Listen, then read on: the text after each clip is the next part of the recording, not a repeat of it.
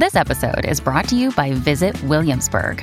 In Williamsburg, Virginia, there's never too much of a good thing. Whether you're a foodie, a golfer, a history buff, a shopaholic, an outdoor enthusiast, or a thrill seeker, you'll find what you came for here and more. So ask yourself, what is it you want? Discover Williamsburg and plan your trip at visitwilliamsburg.com. Mom deserves the best, and there's no better place to shop for Mother's Day than Whole Foods Market. They're your destination for unbeatable savings, from premium gifts to show-stopping flowers and irresistible desserts. Start by saving 33% with Prime on all body care and candles. Then get a 15-stem bunch of tulips for just $9.99 each with Prime. Round out Mom's menu with festive rosé, irresistible berry chantilly cake, and more special treats. Come celebrate Mother's Day at Whole Foods Market. Hey, it's Ryan Reynolds, and I'm here with Keith, co-star of my upcoming film, If, only in theaters May 17th. Do you want to tell people the big news? All right, I'll do it. Sign up now and you'll get unlimited for $15 a month and 6 months of Paramount Plus Essential Plan on us. MintMobile.com/switch. Upfront payment of $45 equivalent to $15 per month. Unlimited over 40 gigabytes per month. Face lower speeds. Videos at 480p. Active Mint customers by 531.24 get 6 months of Paramount Plus Essential Plan. Auto renews after 6 months. Offer ends May 31st, 2024. Separate Paramount Plus registration required. Terms and conditions apply if rated PG. At the UPS Store, we know things can get busy this upcoming holiday. You can count on us to be open and ready to help with any packing and shipping or anything else you might need. Is there anything you can't do? Actually, I don't have a good singing voice. The UPS... Nope. But our certified packing experts can pack and ship just about anything. At least that's good. The UPS Store. Be unstoppable. Most locations are independently owned. Product, services, pricing, and hours of operation may vary. See Center for details. Come in today to get your holiday goodies there on time.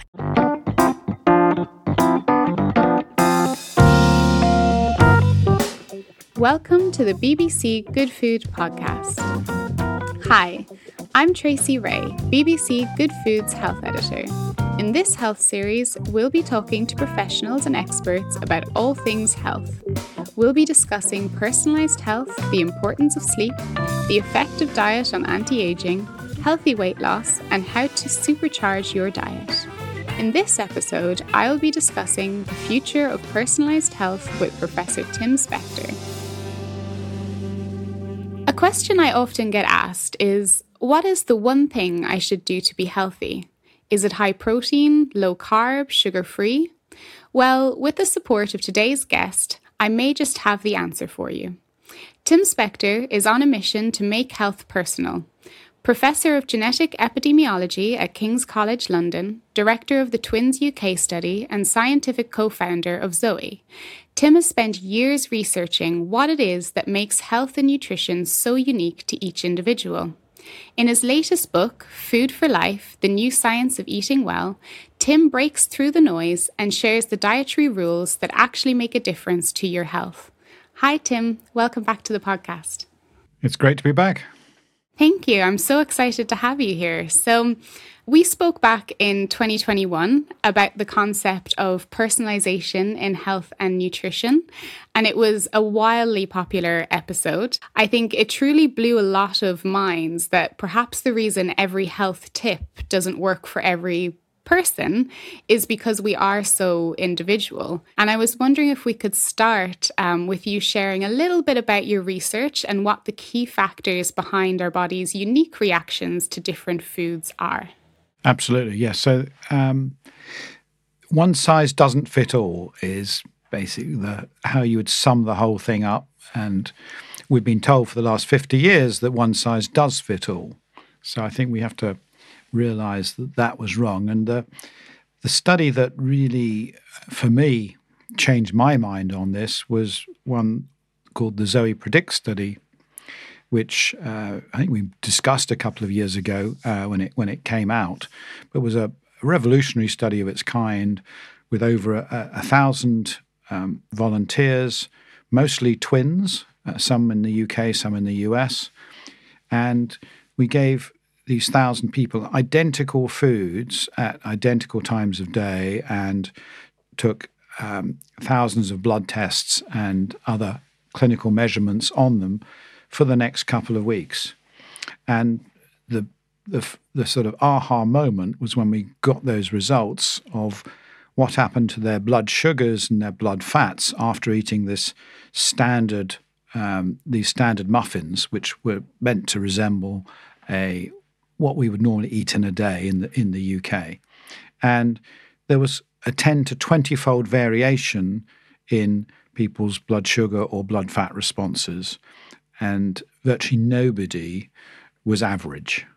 And I think that, to myself and the scientific team, was seen as quite amazing, because we just assumed that, most of us would behave the same way, apart from people with diabetes or some major clinical illness. And these were all normal individuals, and the differences between people were much bigger than just age differences or sex differences, etc. So all of us respond very differently to identical foods, and this PREDICT study really was at the heart of that. And we've gone on from there to use that information to create a commercial product, a home kit, essentially, that has allowed us to do that same experiment in over 150,000 people now.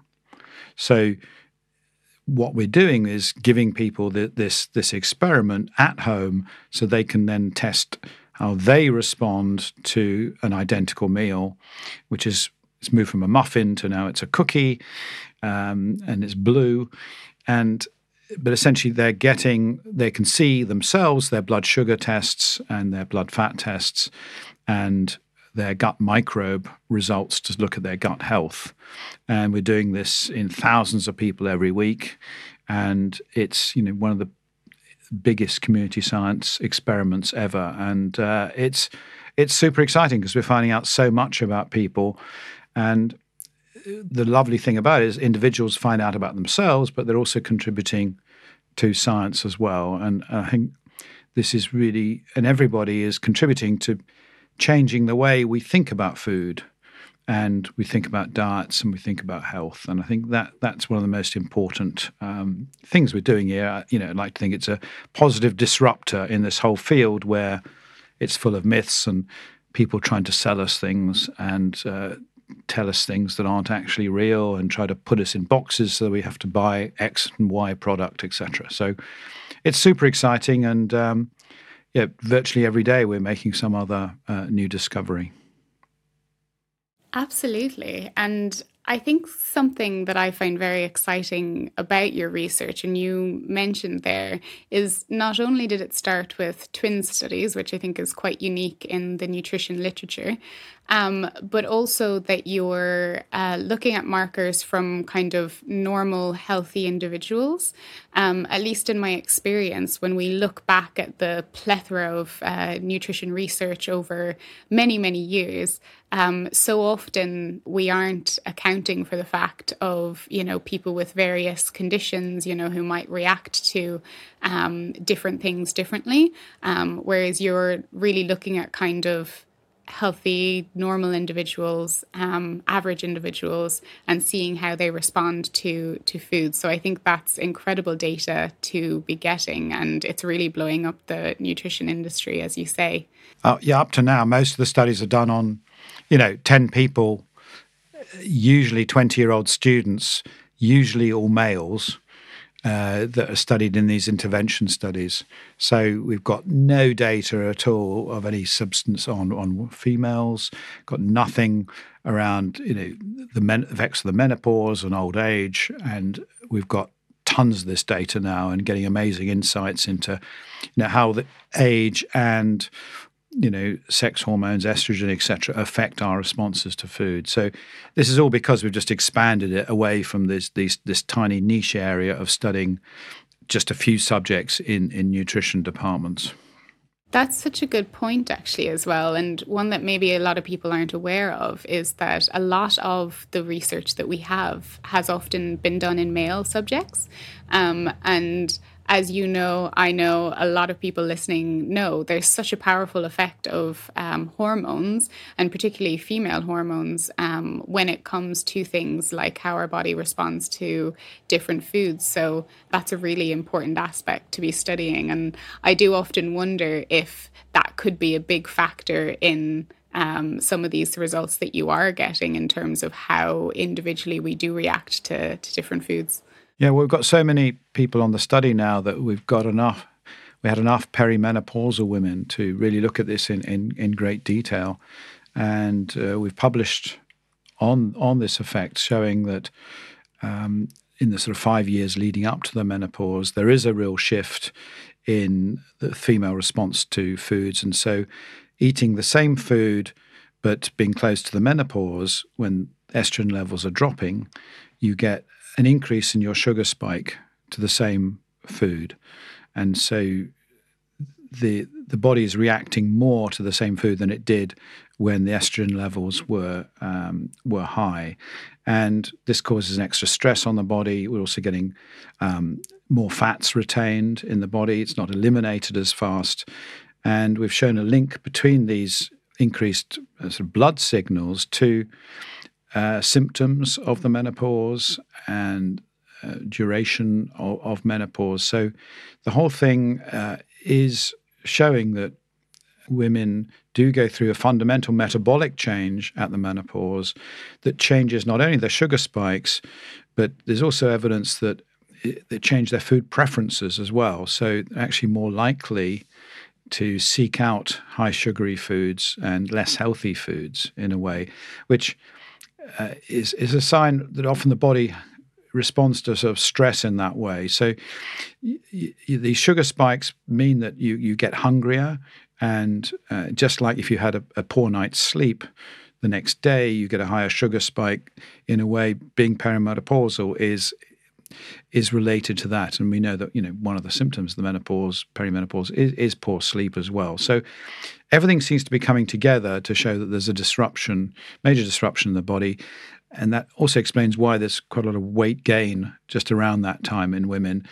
Even if they haven't changed their diets, their body is reacting in a more inflammatory way to those same foods. And so I think this is why these large-scale studies give us such amazing insights into things that, just haven't been studied, for the general sex bias that's been going on in nutrition research. So it's great that most of the people in the studies are actually female. It's redressing a lot of this historical imbalance.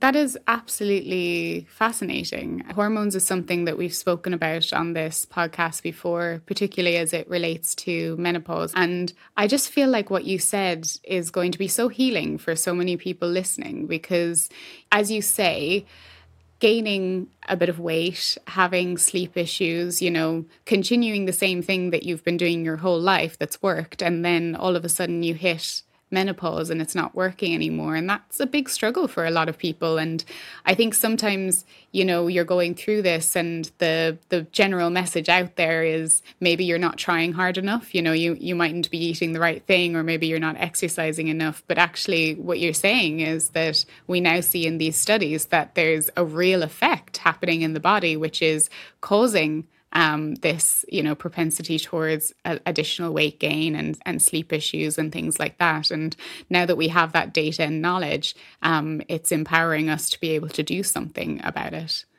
Absolutely, yes. I think up to now it was all about blame and, people feeling guilty. They're not, going to the gym and doing their 10,000 steps when, in fact, it's nothing to do with that. And that these changes and need to readjust, not calories, but the types of food that they're eating. And we also know that if you can improve your gut health, your microbiome, you can reduce a lot of these peaks and improves a lot of the symptoms of the menopause. So we did find that actually people on gut-friendly diets with better gut microbes generally had less menopausal symptoms as well. So I think, as well as pointing out why we got it wrong and, these old myths, it's actually a positive message that women can actually do something about this. It's not just a question of whether you have HRT or not. Everybody can improve their metabolic health around the menopause if they, listen to what the body's doing with all this new technology and take action. So on the subject of myths and health blame, as you say, there's so many different ideas and advice around nutrition, and you should be doing this and you shouldn't be doing that, and this worked for me and it should work for you too.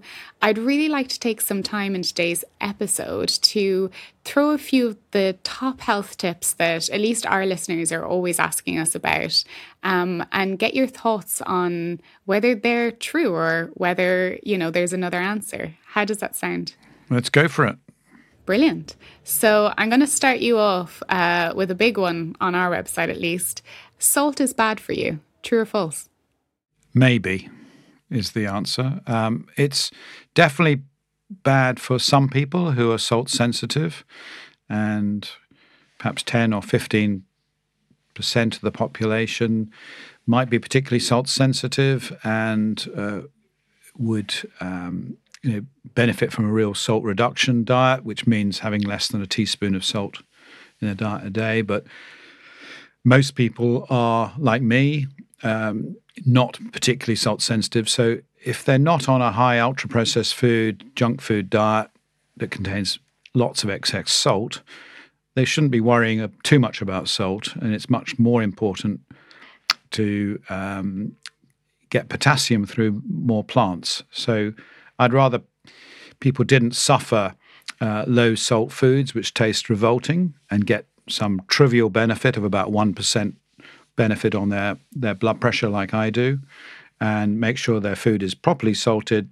They're not having cut out most of the ultra-processed foods that contain very high levels of things like breakfast cereals and biscuits and ready meals and a lot of takeaways, etc., and focus on other things that are good for reducing your blood pressure. And plants contain massive potassium, and that's probably 3 times better than just salt reduction. So for most people, if they have a reasonably healthy diet, salt is a pretty minor thing, and they should never do it so much that they're less likely to eat good food. I think that's really important, that you can put salt on your kale and your broccoli.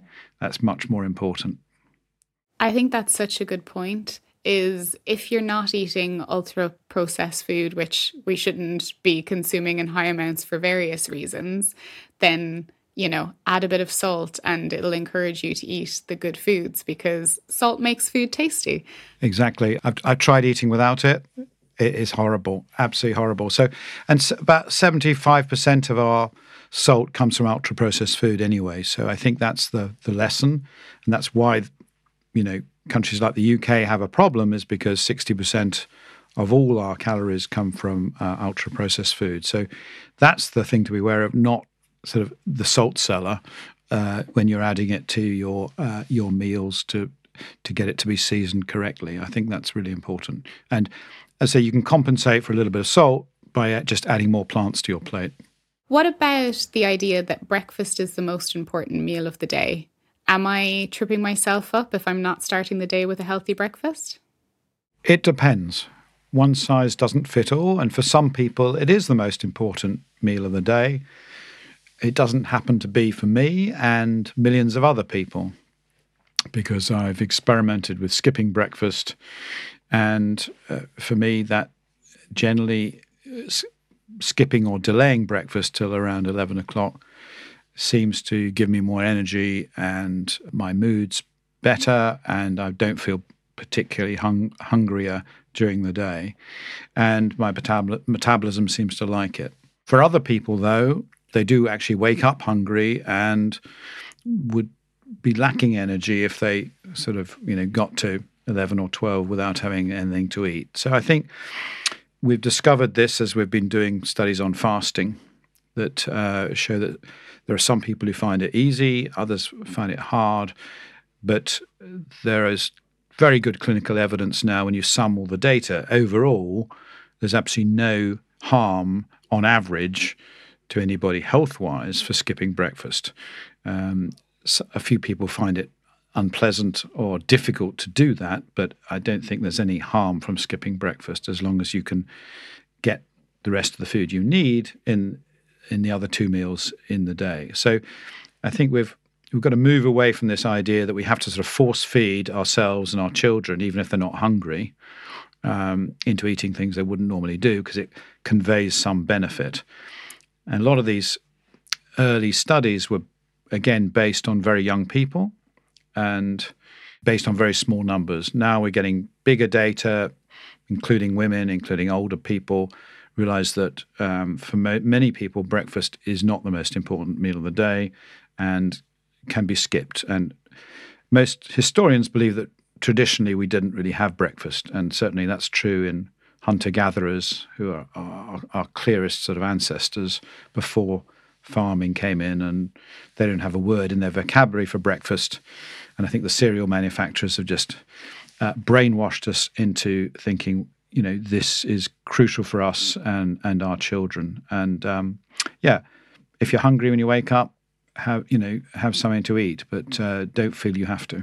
And very often, it tends out to be the most unhealthy meal of the day as well. So, people having breakfast cereals or very high carb starts to the day often ends up in sugar dips and things like this 3 hours later, when people are working or doing things that makes them overeat. So,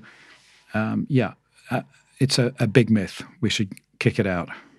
Absolutely. You took the words out of my mouth, because I was just going to say, I think often the typical breakfast foods we think of are very high carb, very high sugar, cereals, pancakes, waffles, toast and jam, which arguably, if you're just talking about total nutrition and nutrients and things in the day, they're not really going to be making up a big concentration of that. So, eat if you're hungry, but why not have a curry or a stir fry for breakfast? It doesn't really matter. No, I agree.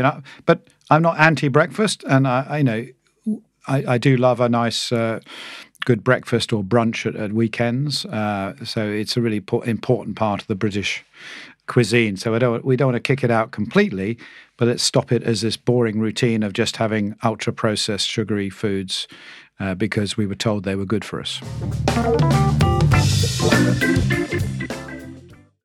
Another day is here, and you're ready for it. What to wear? Check. Breakfast, lunch, and dinner? Check.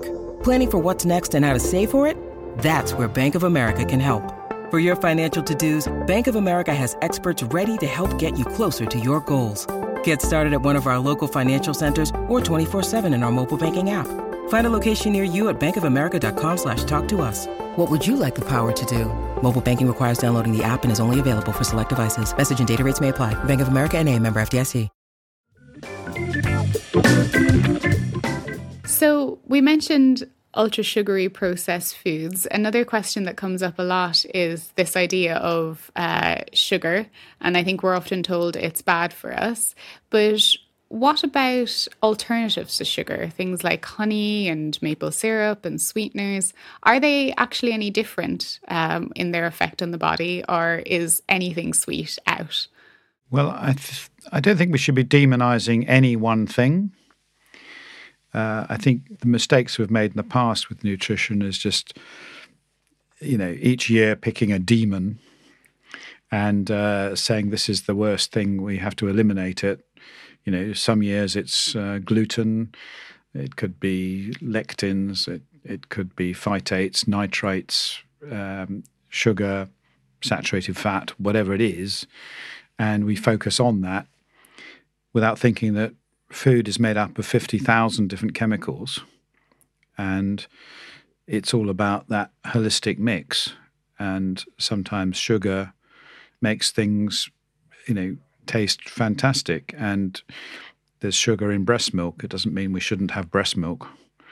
So I guess the question, but obviously for the public and manufacturers, they know that people now look on the back of the pack and say how much sugar is in that product. And so there are now 50 different words for sugar that manufacturers are allowed to use on the back of the label to disguise the fact that it's actually just sugar.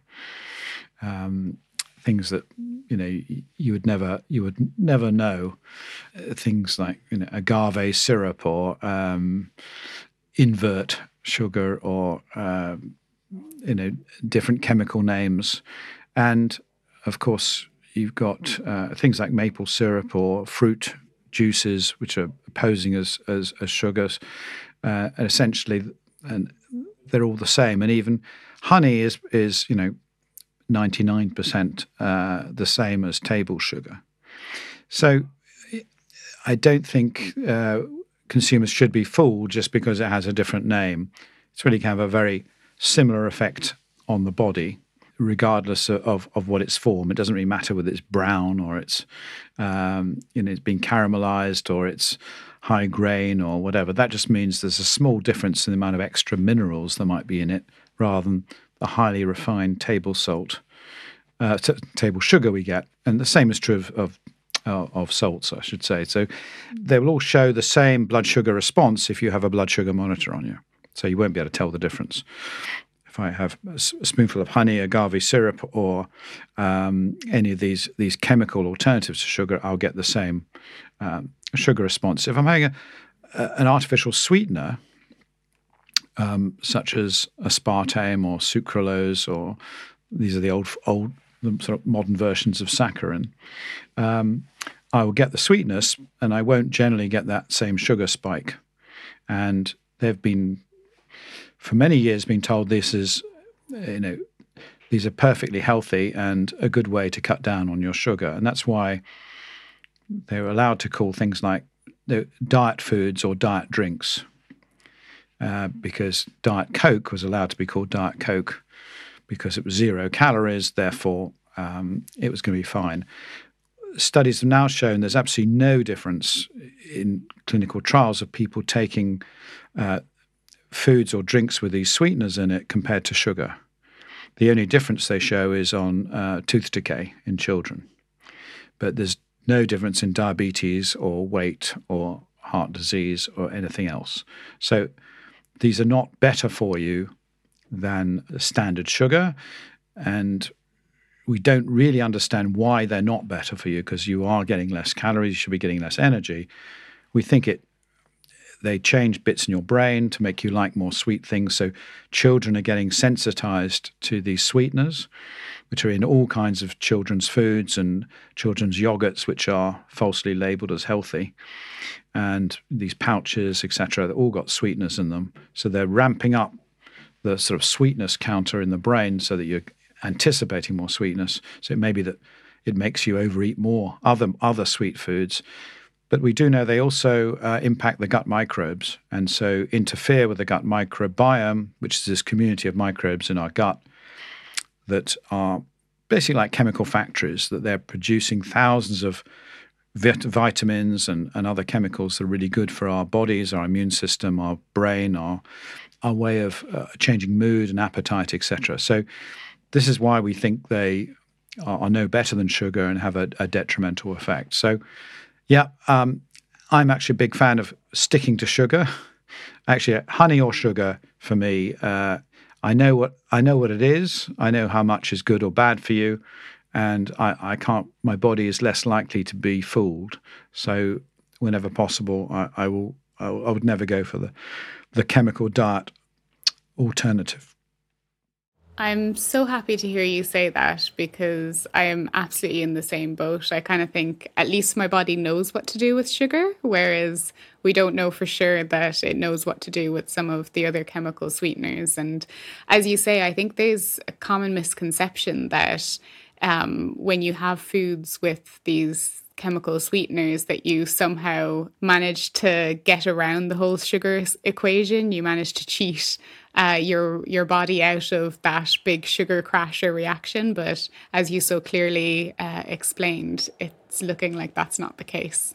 When you talk about sweeteners, does that include stevia? Because I know that's one that sometimes there's a question mark around. I'd love to hear your thoughts. There's very little data on stevia, which is the newest one. And the stevia leaf itself is actually a plant, so you might think this would be a healthier way to do it. But when they started cultivating the plant, they found that it gave a metallic taste. So 1 in 5 people will put off anything with stevia in it because it got a real bad metallic taste. So they've now been genetically engineering stevia to produce it as so get microbes to produce it as a chemical. So they are modifying it from its original natural plant form, and we're sort of unsure the effects it has. There was one study did show it had negative effects on the gut microbes. So it might be the least bad of the sweeteners, but I think, it is a disgrace that people are allowed to release these new chemicals to the world without ever properly testing them on gut microbes and seeing what effects it has on our body. So I'm still cautious about that until there's more data, because the sucralose and aspartame, we know about them. We know the bad effects they have. They've been around for 20 odd years. I would suspect that we'll find the similar things with stevia, but at the moment it's too new to be sure. So just be cautious about stevia. There's not enough evidence to say it's perfectly safe for us. Even if it was safe, you'd still got the problem that in children it's sensitizing people to ever sweeter foods and putting them off sour or bitter foods that are healthier for them and vegetables. So I just have one last myth, because along with sugar, another thing that we get told is awful for us and you should never use are oils. So is it true that oil is catastrophic for your health and it should be avoided at all costs? Or can we consume oil in a healthy way? The best choice of oil for cooking or dressing can be the most important health choice you make. And I've only really got one oil that I use, and it's extra virgin olive oil. And it's been shown in multiple studies now to reduce heart disease, reduce diabetes, help with weight loss, and even some studies suggesting it might impact inflammation and dementia and cancer. So there was a worry that these oils, for several reasons, were bad for us. And one was they contain saturated fats, and nearly all the oils do. But we now know there are both good and bad saturated fats, and that the constituents of olive oil, it's a mixture of all kinds of different fats, are generally very beneficial for the heart. And fats are crucial for us. So there's no evidence that overall levels of fat are bad for us. And the old data was very reductionist. They just used to think of, fats are bad, carbs are good, protein's good, very crude. But within all those categories, there are good and bad ones. So huge amounts of evidence now. Extra virgin olive oil is really good for your health, both as a dressing and as a cooking oil. Another reason people thought if you cooked with it and you burnt it and you got a bit of brown smoke, it would be carcinogenic. That's turned out to be complete nonsense. And a lot of that stuff was propagated by the food industry that wanted to sell you cheap sunflower oil or cheap highly refined rapeseed oil or mixed vegetable oils of very low quality, which have none of the really good nutrients of whole food oil, like high quality olive oil. So people should spend that bit of extra to get real extra virgin olive oil. It's a health drink as well as a fantastic way to cook food.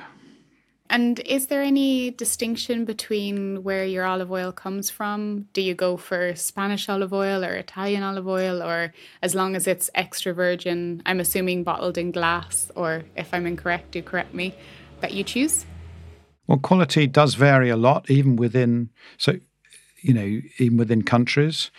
And I think the first thing is it's got to be extra virgin olive oil. There are still people that cheat on that, and so getting the very cheapest brand may not be right because they might have fiddled the labels. You can tell it's decent. You should be, if you want a good bottle, it shouldn't be more than 18 months since harvest. The good bits of it only last 18 months, so getting them within 6 months is really beneficial. So look at the date on the back of your olive oil and make sure that it ideally, it should be just from one area and one country, not a mix of countries. And some producers will say it comes from Italy when actually only 1% of it comes from Italy. So it's really important to get to know your olive oils, just like wines. The labels are often misleading, And I tend to avoid the very big manufacturers who will be doing more of the blendings and will fiddle the results. So get someone to recommend one, know your supplier, get it from them, and be prepared to pay the right amount of money. If you've got a litre of olive oil and it's £9, it's going to be fake.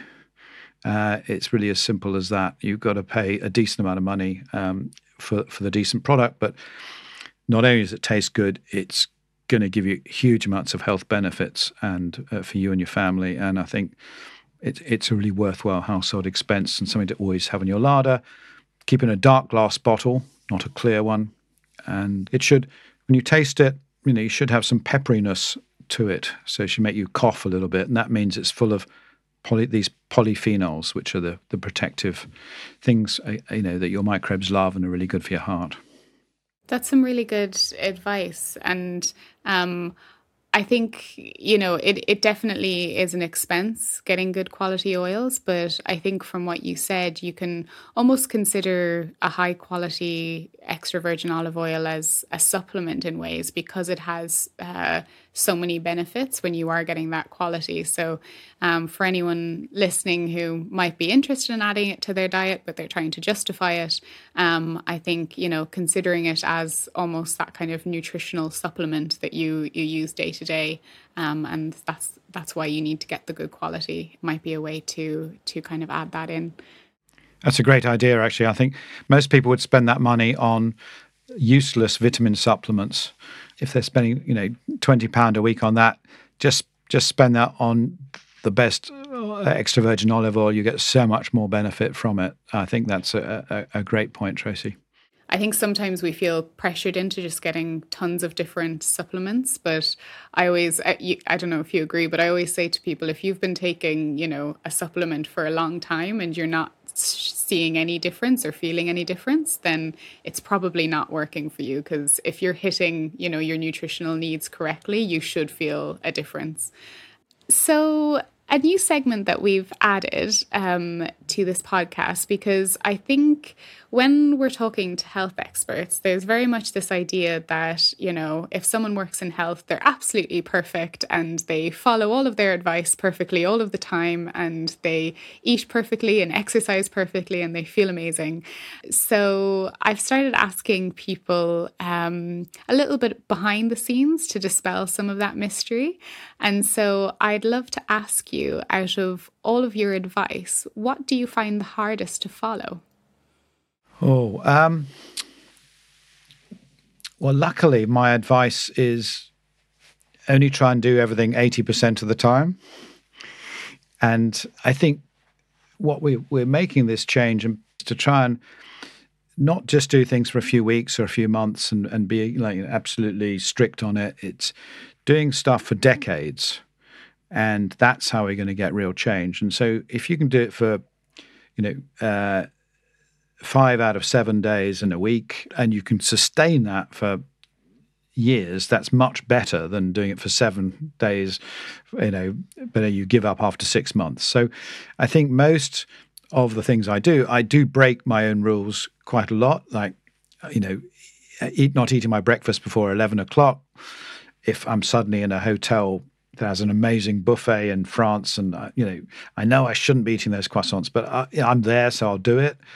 Or for social occasions, I'll break all my rules because it's more important to be sociable, because I know that's important for longevity. So I think it's very important for people not to beat themselves up about these guidelines. Realize you're not failing just if one day you fall off the wagon and, you go into a junk food shop and, and you have your burger or whatever. It's not the end of the world as long as the rest of the time you get back on it. So I think it's this change in mindset that you can do this 80% of the time and it's fine. I'm a sucker. If someone buys me loads of peanuts and cashew nuts and crisps, I will just keep eating them. And I know that, that's my weakness. So because I know I'm a sucker for crisps, I try and buy those really expensive ones that are minimally processed, and maybe have some even olive oil on them. So I know but I know I shouldn't routinely buy this stuff. But if people put things in front of me, there's a danger I will eat them because I'm quite greedy in that way. But I think the key is I don't beat myself up about it. I know that I'm going for the long term. I'm going for this 80% rule, and I think that's a really good lesson that you shouldn't try and be perfect. I think if you are perfect, you risk being too obsessional and failing, and then you feel bad about it, and then you stop. So I think the important is in this for the long term, and food is there to be enjoyed, and so not to be demonized. And so that's the other thing. If it may be not exactly what you want to eat, but if it's tasty and you're with friends and it's an important social thing, that should always take precedence, I think, on an episodic basis. So yeah, food's there to be enjoyed. So I'm not too worried about messing up occasionally. 1000%. And I think you made an important distinction there in that, if you are nourishing your body 80% of the time, a nourished body can cope very well with a little bit of what might be deemed less healthy or more processed. I think that's right. And that's why it's so important to cultivate a really healthy gut microbiome, because the way I sort of visualize it is you're creating this diverse set of microbes that this set of mini pharmacies that have all the chemicals at hand to deal with all the different foods. And so you're much better off when you just go and eat a burger, once a month to be able to deal with it so it doesn't have any major side effects than if you're not eating well the rest of the time. So I think we give ourselves these defenses. And there's also another theory that a little bit of poison does you good. So that possibly just testing your system with a bit of junk food once a month actually, might stimulate the whole system a bit like a COVID vaccine. It gets your immune system sort of fired up so it can deal with more of it. That's still a theory at the moment, but been an interesting one to test. I love that. I can't wait to hear the research on that. Right. So we've already come to the end of our time. I can't believe it. I have so many more questions to ask you, but I am going to end with this. You speak a lot about personalized health, and obviously there's so much research and data behind what you do. But I think you'll agree with me in that, generally speaking, the kind of global dietary narrative can still tend to be quite general. So for anyone listening to this episode who might feel a little bit overwhelmed by all the health advice out there, they might not feel quite ready to, make the jump in terms of going and testing different aspects. What's one thing that they could do to kind of start that journey towards better long-term health on a daily basis? There are a few concepts that everyone can take home, really. And I think the first one is to forget the calorie. I think the biggest myth we have out there is that calorie-controlled diets are useful and that calories are a useful way of assessing food and when they go into supermarkets or shops. So get that out of your system. Go for quality, not calorie. And the second is to eat more plants. We're in a fiber deficient population here. Only 5% of us actually get enough fiber. And eating more plants, ideally 30 plants a week, gives you sufficient fiber, sufficient protein, and all those nutrients that we've been talking about that you need. And it doesn't matter that you eat meat or fish, as long as you're getting those 30 plants, I don't really care. I think so it's an easy rule. Try and eat the rainbow. Get colourful things when you go shopping because they often have extra chemicals in them because of these defense chemicals, these polyphenols. Eat more fermented foods. We haven't really discussed that, but the UK, we hardly have any fermented foods apart from ultra-processed children's yogurts, which we need to throw in the bin. So, getting fermented foods, whether it's yogurt, kefirs, kombuchas, trying some of these new things if you haven't tried them, like kimchi and sauerkraut, miso, all the sort of Japanese soy-based ones. They're really good for you now, little and often. Give your gut a rest by fasting overnight. Give yourself at least a 12-hour rest is good. And then finally, really cut down on the ultra-processed food. Recognize what ultra-processed food is. It's called edible food-like substances is what I call it. The ingredients label will contain chemicals that you wouldn't find at home. And these are all completely made artificially by robots. And now 60% of the UK diet, we need to get it down to levels they have in France, Italy, and Spain of under about 12%. So those are the food general guidelines.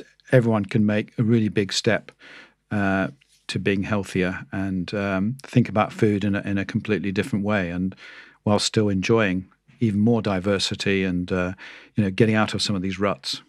Fantastic. Well, I think you've shared several good nuggets there. And for anyone that's listening that would like to find out more about Tim Spector and his work, you can find all of the links on our podcast page at bbcgoodfood.com/podcasts. Thanks, Tim. A pleasure. Next week, I'll be chatting to Stephanie Romaszewski about the importance of sleep for your health. Don't forget about our bonus recipe episode out on Thursday, where you can learn to make garlic, basil, and olive oil mash.